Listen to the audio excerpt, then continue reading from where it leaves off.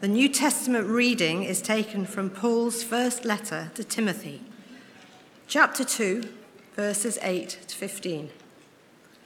I desire then that in every place the men should pray, lifting holy hands without anger or quarrelling. Likewise also that women should adorn themselves in respectable apparel, with modesty and self-control, not with braided hair and gold or pearls or costly attire, but with what is proper for women who profess godliness, with good works. Let a woman learn quietly with all submissiveness. I do not permit a woman to teach or to exercise authority over a man. Rather, she is to remain quiet. For Adam was formed first, then Eve. And Adam was not deceived, but the woman was deceived and became a transgressor.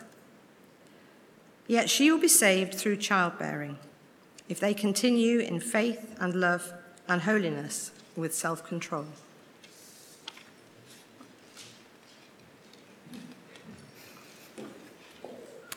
Thanks, Kate. Morning, everybody. Does anyone else want to have a go at this? This is a tricky passage, is it not? Dealing with some highly sensitive issues. It's sensitive culturally because our culture now views male and female roles as interchangeable and basically just a matter of choice. It's sensitive ecclesiastically because I think most of us will know churches in which women teach and lead, many of whom are really godly women and whose gifts have been used to bring people to faith. And let's face it, it's sensitive personally too, because this isn't an easy passage to understand, and all too often it has been applied in a way that has distressed and denigrated women, and therefore has damaged the church. So needless to say, I'm conscious of walking on eggshells here. The literature on the subject is vast, and so what I have to say will no doubt be inadequate. Some will think I've misinterpreted the text, and others will not want to hear what it has to say in the first place. And so in lots of ways, I think many of us might just want to skip over this, not least myself, and save ourselves a lot of bother, and maybe just dive into an encouraging psalm instead. But we can't. The Bible won't let us, because these verses here in the Bible are written for our encouragement. They're there to help us, not to hinder us. They're there to help us know better how to do healthy church family. That's why they were written in the first place. The Apostle Paul is writing here to his protege, Timothy, and the church that he's leading at Ephesus. And in chapter 3, verse 15, he tells us exactly why he wrote this letter. I am writing these things to you so that you may know how one ought to behave in the household of God, which is the church of the living God, a pillar and buttress of the truth. I don't know what kind of family situation you grew up in. Sadly, I think our experiences vary, but whatever your experience, wouldn't you like to be part of a family where there is peace and good order because everybody knows how they ought to behave? Where the living God is honored and where everyone seeks to uphold the truth of who he is like they're a pillar or a buttress that holds up a ceiling. That's what Paul says that God's household is to be, his family, the church. And every word of this letter is therefore written to encourage this church and our church too in that direction, including these tricky ones in 1 Timothy 2. Which is why my first heading this morning is pursue godly behavior in the church family. As there were clearly both men and women behaving badly in this church. Let's look at the men first in verse 8. I desire then that in every place the men should pray, says Paul, lifting holy hands without anger or quarreling. The then in that sentence refers to what Paul has been saying in the previous 7 verses, that we should be praying for everyone, including those in authority, so that we can live peaceful, quiet, godly lives, because God wants everyone to be saved. And God's primary evangelistic strategy for his church is the godliness of his people. Yet it seems here in this church, these men were being anything but godly, stirred up, no doubt, by the false teachers who we saw in chapter 1 and who we're going to come back to in chapter 6. They were getting sucked into quarrels about words, which were causing constant friction, so that people in the church were being deprived of the truth. And Paul says to them then, please will you stop arguing and bickering with yourselves? Instead, pray in holiness. In other words, pray seeking diligently to be in the right with God and others as you come to the church gathering. Rather than praying with anger still bubbling up, lingering in your heart. That's the men. What about the women in verse 9? Likewise, Paul says, also that women should adorn themselves in respectable apparel with modesty and self-control, not with braided hair and gold or pearls or costly attire, but with what is proper for women who profess godliness with good works. Now, he's not saying braided hair and jewelry and dressing nicely or caring about your appearance is necessarily a bad thing as a woman. No, it's a cultural manner of dress that's being highlighted here.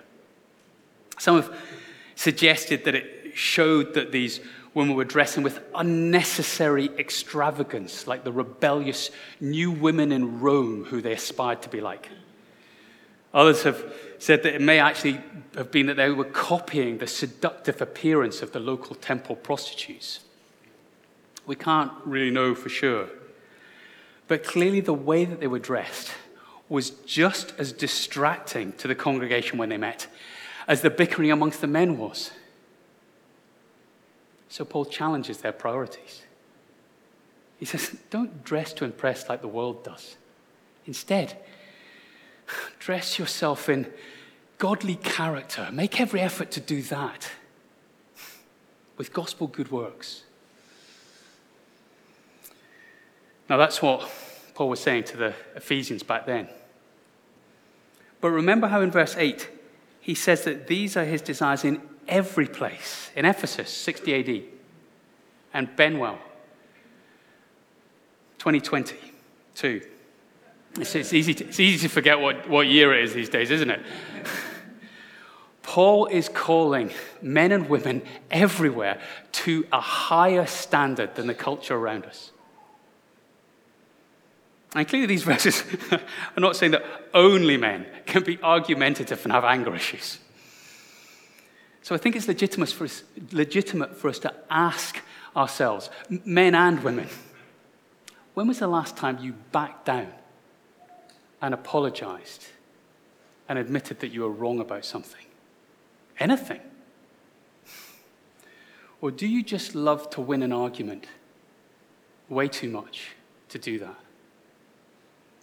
And who might you actually be in conflict and dispute with this very morning? In the church, let alone out in the world. And that dispute might be damaging your reputation, but also the reputation of the churches.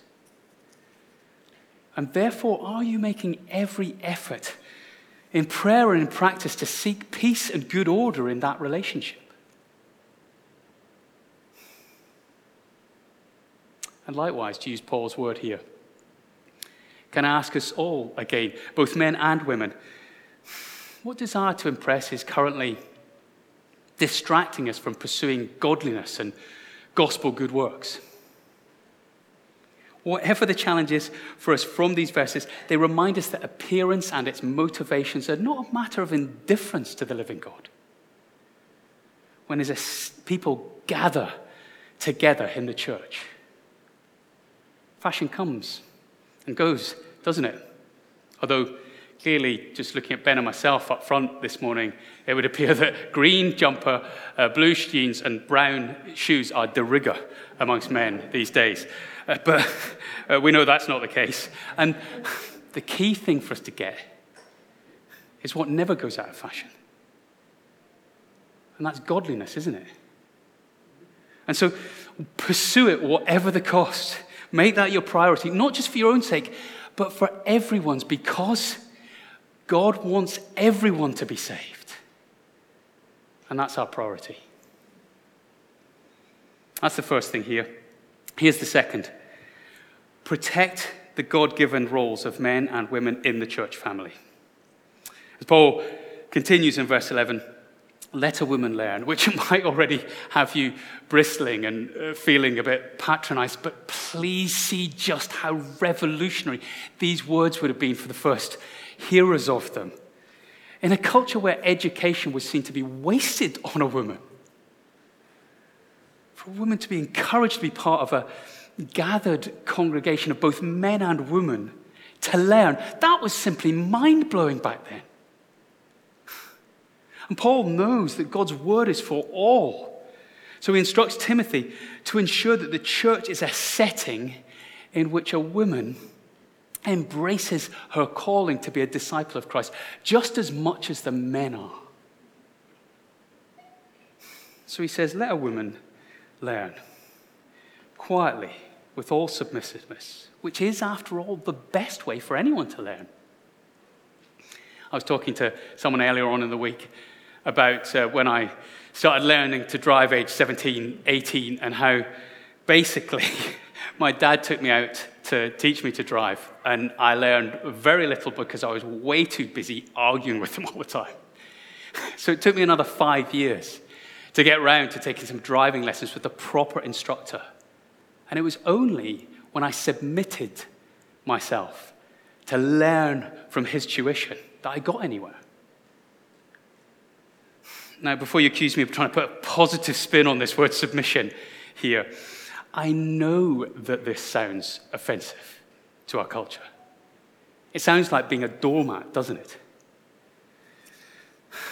But it's actually used to describe union in God the Trinity, as the Son submits himself to the Father, and the Spirit submits to the Son, without any sense of inferiority there. And so it's used in the Bible in all of our relationships. God has ordered our relationships to reflect his character, so that we must submit at different times and in different places in our lives. But again, without any sense of inferiority. So a child must submit to the authority of their parent. But that doesn't mean that the child is any less important than the parent. And an employee must submit to their employer. But that doesn't mean that they're any less important than the employer. No, we are all made in the image of God with equal value and dignity. But nevertheless, in different contexts, we will each have different roles to play. So in some relationships, we will be called to exercise loving leadership of others. But at other times, we will humbly submit to someone else. So, for example, a woman might exercise authority over her children in the home, and over her Bible study group because she leads it, and over the male GPs at the medical practice of which she's a senior partner. But then she may also, at other points, be in humble submission to the government, or her husband, or the leaders of the church. She is equal in status to everybody, to those that she leads and to those that she submits. Nobody is more important than anybody else. And in all of our relationships both in leadership And in submission, our example is no ordinary human being. It is Christ himself. We follow Christ's example of exercising authority self-sacrificially for the good of others, especially for their salvation, because remember, God wants everyone to be saved.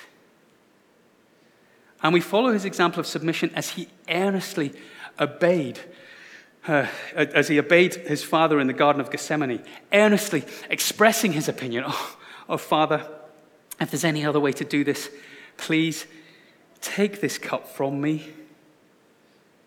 But what was it? He says in the end, yet not my will, but yours be done. Submission does not mean being some mindless doormat. Jesus expresses his opinions with incredible honesty and great emotion to the Father. And yet, he still submits to his loving leadership. So I don't think it's wrong to see verse 11 as a positive statement, correcting years of misuse of the created order. Verse 12, however, is a restriction, is it not? And it appears at first glance incredibly negative. I do not permit a woman to teach or to exercise authority over a man. Rather, she is to remain quiet. Now, it's not quiet in terms of women always having to be silent in church. Paul makes it perfectly clear in his letter to the Corinthians that he expected women to pray and prophesy in the church gatherings. And neither is it that women shouldn't ever be allowed to teach in the church family. As elsewhere, he encourages all of the congregation to speak the truth in love, in congregation. So, of course, we should all be doing that in our small groups and in one-to-ones. And after the end of our formal gatherings upstairs here, downstairs over tea and coffees, we look to encourage and build one another up in love. Or indeed evangelistically, where hopefully we should all be looking for opportunities to teach the Bible to anyone who will listen. And we need, as in Titus 2, to have older women teach the younger. Paul himself received instruction from Priscilla and Aquila when he first became a Christian. And Timothy was taught the gospel by his grandmother and his mother. There is lots of teaching ministry for women to do. And there are plenty of places for women to take the initiative and lead within the church. However, there are two signature activities of the teacher shepherd reserved exclusively to men. One, the authoritative teaching of God's word to the mixed adult congregation. And two, the spiritual oversight of God's people. Which incidentally limits the role, not just for women, but also to the vast majority of men. And not just any man at that. As we're going to see next week in chapter 3, the qualifications are incredibly high and taxing for that role. Now, at this point, you might say, but hold on, wait a minute, Ken. Why are you assuming that this teaching here about women isn't just cultural, kind of like it was in those first few verses, 8 and 10? Well, this can't just be an Ephesus thing. As we read in verse 13, that it is grounded in the very order of creation. For Adam was formed first, then Eve. Now, mention of Adam and Eve brings Genesis 2 into view, doesn't it? It's a reminder of the order in which the first human beings were created to be in relationship with God. And Paul says that order supports a difference in role which permeates the whole of Genesis and the rest of the Bible, a pattern that runs throughout it. Adam was formed first to provide loving, self-sacrificial leadership. And Eve, we're told in Genesis 2, was created to offer the support that he needed as a helper. And that word is not derogatory for 1 minute because it's used throughout the Bible for God himself. In fact, when Jesus tells his disciples that he's leaving to head back to heaven, but that he's going to send his Spirit to be with them as the Paraclete. That word means helper. It is not derogatory, and therefore we must recognize that men need fantastic help, the fantastic help of women. It is not healthy for men to go solo and try and do things by ourselves, as we are so often tempted to do. But neither is it wise for women to rebel against the created order, which is what verse 14 is all about. And Adam was not deceived, but the woman was deceived and became a transgressor. So now the focus switches to Genesis chapter 3. And it wasn't that Eve was deceived because women are somehow more susceptible to Satan's falsehoods. After all, Paul frequently tells everyone that they mustn't be deceived by false teaching. And here in Ephesus, it seems to be that it was the men who'd been taken in. No, the issue here is more that Satan tempted Eve into taking the lead in an unauthorized way. Which is why Adam is rebuked for standing idly by, listening to her and following her lead, when he knew it was wrong. And it is then Adam, not Eve, who is held responsible for human sin when God comes to the garden to pronounce his judgment on the world. Folks, the point is not about whether women are more gullible than men. All men are better leaders than women. But that when God's created order of leadership is deserted, it creates disorder and damage. Okay. So what does that mean for us today? What does it mean for us in practice? Well, I think when it comes to working this out in the structures of the life of the church, I don't think we can be too rigid with this. The principles, I think, are really clear, but there are quite a number of grey areas. So there's going to be some debate about how we best represent those principles. And I know that different churches will draw the line in different places. As far as I can tell from the New Testament, it will be something like this. 1, we need to enable women to flourish within the family, within the church family. Mabel, Elsa, Fiona, Sarah, Mahini. The names might not mean a lot to you, but these are all women who have taught me an incredible amount in my life so far, at different stages. And we want women, as well as men, to flourish and use their God-given gifts within the body of Christ. We already have women here who have taken on significant roles in ministry leadership and on the staff team. And in doing so, they're essentially doing the deaconing type work that we're going to come and have a look at in chapter 3 next week. Women are called to do that ministry, and we must recognize them for that. And as we set up our new trust later on in this year, we want to make sure that women are strongly represented on that, just as they are on our staff team and our new church council. We must hear the voice of women in our church. We would be fools to ignore their counsel.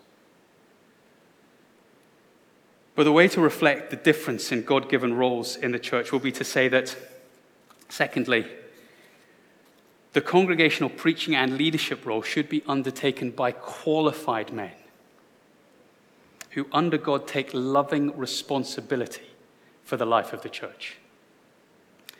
And in doing so, I think that applies the Bible's teaching about God's created order most clearly.